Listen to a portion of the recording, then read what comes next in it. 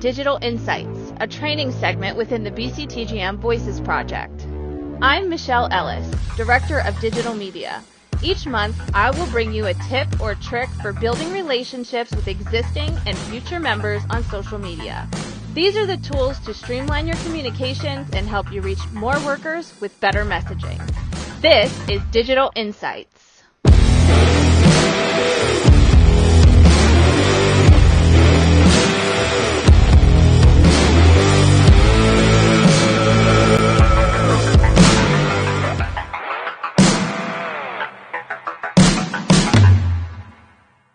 Last year in April, I recorded a training in here that was called We Are What We Consistently Do. This was episode number 8.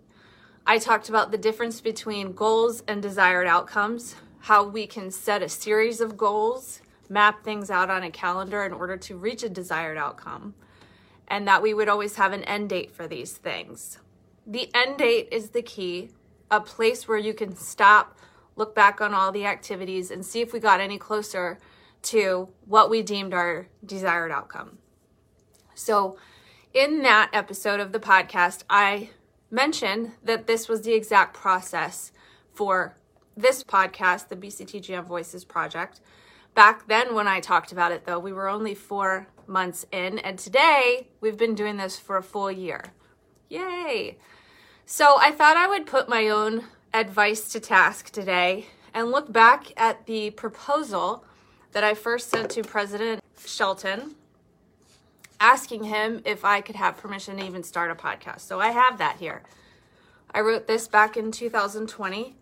The objective I wrote here was to lift the voices of our diverse membership, teach them to be more effective and influential online. The desired outcome, I wrote it right here, was to have an engaged, empowered membership with an interest in future leadership roles that would strengthen our union. And then I went on to the procedure where I laid out the goals. Every month I would do an interview that would allow a member, local union leader, or other internally involved person to tell a story that might inspire action in other people, other members of our union. And then we would follow that up every month with a social media training program where I would give you some tactical advice and tools for implementing some of your ideas. So those were my goals, to record 2 podcasts every single month for the entire year of 2021, January through December.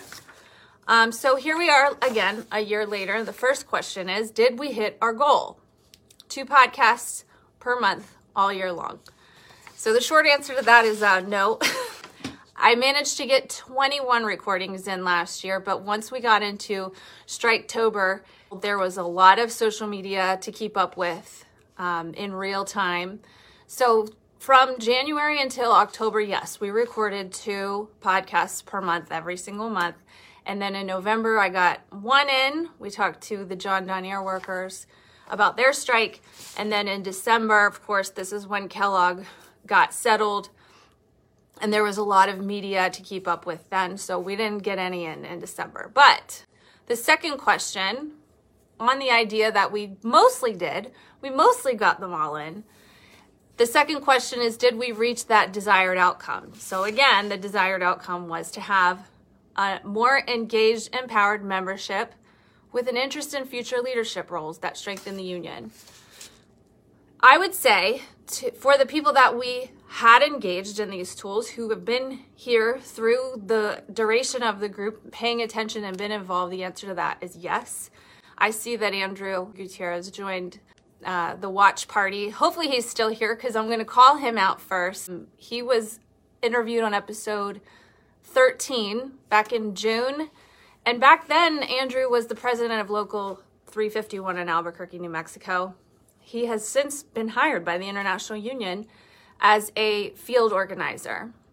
So yeah, he stepped into a little bit of a higher position and is now working for the International. So congratulations to him on that. Another person that we had on our podcast in July, episode 15, was Chantel Mendenhall. She was involved in the Frito-Lay strike. Back then, she was a trustee in Local 218 in Kansas City, and now she's their principal officer. She's a business manager in that local union, and she has stepped into leadership a little bit more, which is fantastic. And actually, I know for a fact that this podcast lent to this being her choice and her path, because she told me at the end of the year, she never looked at herself that way until she was asked to come on our podcast and talk about some of the activities that she had been leading the way on there in her local union. So that's really great, and I'm also really proud of her. Another person who has been on our podcast and has since advanced in the union is Jared Cummings. He was in episode 7 last year. We talked about some of our political activities in the International Union. At that time, he was a rank and file organizer with Local 53 on their executive board. And he was involved in some ground action to help get the Georgia senators elected in the runoff election in January. He is also now a staff organizer with the International Union. So congratulations to Jared. In addition to these three, we have workers and members who are increasingly becoming the teachers and taking the reins from me on some of this stuff. An example of that is Darlene Carpenter. She was in episode 18 last year, talking about the Nabisco strike, how she came into that as the financial secretary of her local union, one of the 2 top officers trying to lead her members through this action, how she wasn't very familiar with social media at all at the beginning of that strike and really kind of fumbled her way along. And I say fumbled, but she did a great job. She ended up being on Instagram, she got on TikTok, and she was making videos, and she was getting the word out there. So that was really cool to hear from Darlene as well. And then in, I believe, November, there was a new officer training here in Baltimore, Maryland, for a group of new officers. Matt Clark runs these trainings, of course. They're a week long.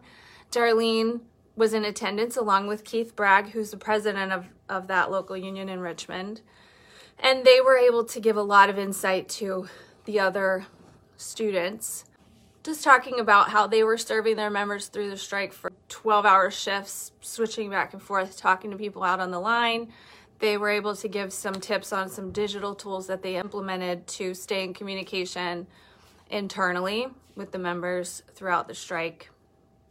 We have members from all of these strike lines. Once you've been through something like that, you have insight that you didn't before. They would show up to each other's lines with support, supplies, advice for each other. As an example, I know that Chantel drove up to Omaha during the Kellogg strike. I think she did that 2 times and marched with those workers in their strike.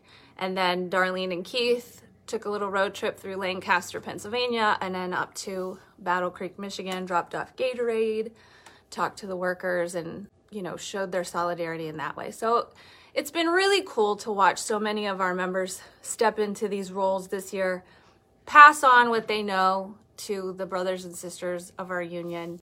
So, again, I would say, yes, we have gotten at least closer to our desired outcome, and I hope that we can expand this to even more members in the coming year. So taking a beat to note some things that we've learned along the way. First and foremost, for me, is that labor has a lot of support in the community right now, across the country.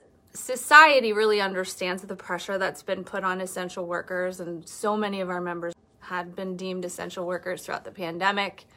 The BCTGM is a small union that really gained a lot of respect last year for going head-to-head with 3 really large snack companies, big names, in just a short amount of time in the span of 4 months. So it's a good time to show up on social media more as a member of our union and a participant in our activities. Talk to your non-union friends and family about organizing. I was really surprised this past week to get on Twitter and post a few things about the organizing campaign that our representatives are running in Stuarts Draft, Virginia, and have that just really get picked up. I posted a couple of tweets and they've been reshared. People are excited to hear this. You've got a little union who gained a bit of notoriety last year.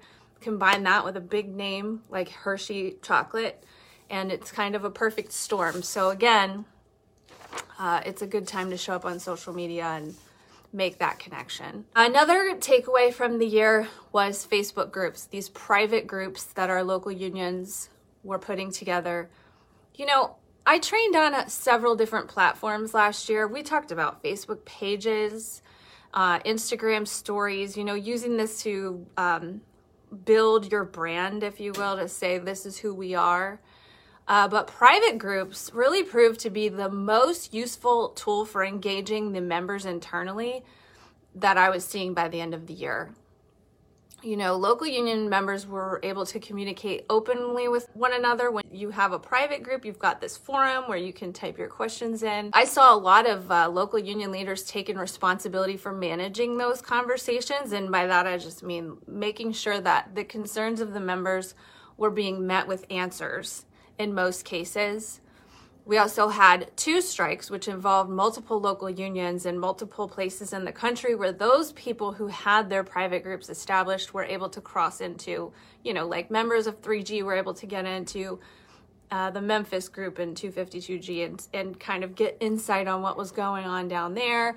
Same with Omaha and in Lancaster, and to bridge those communications and help everybody to really stay together in solidarity towards their common purpose. So now we're even seeing it in organizing. The Hershey workers do have a private group where they've been asking those tough questions. You know, you have to remember these people are not unionized yet. So our representatives are working on that, and they have tough questions. You guys are involved in organizing. You know the types of concerns that they have. And they have now this forum where they can have those conversations and we can see it. I'm involved, and mostly I stay out of it. But in a couple of instances, I've been able to answer a couple of their questions as well. So this has been a really good tool for us, and something that we'll be trying to use more as the year goes on into 2022.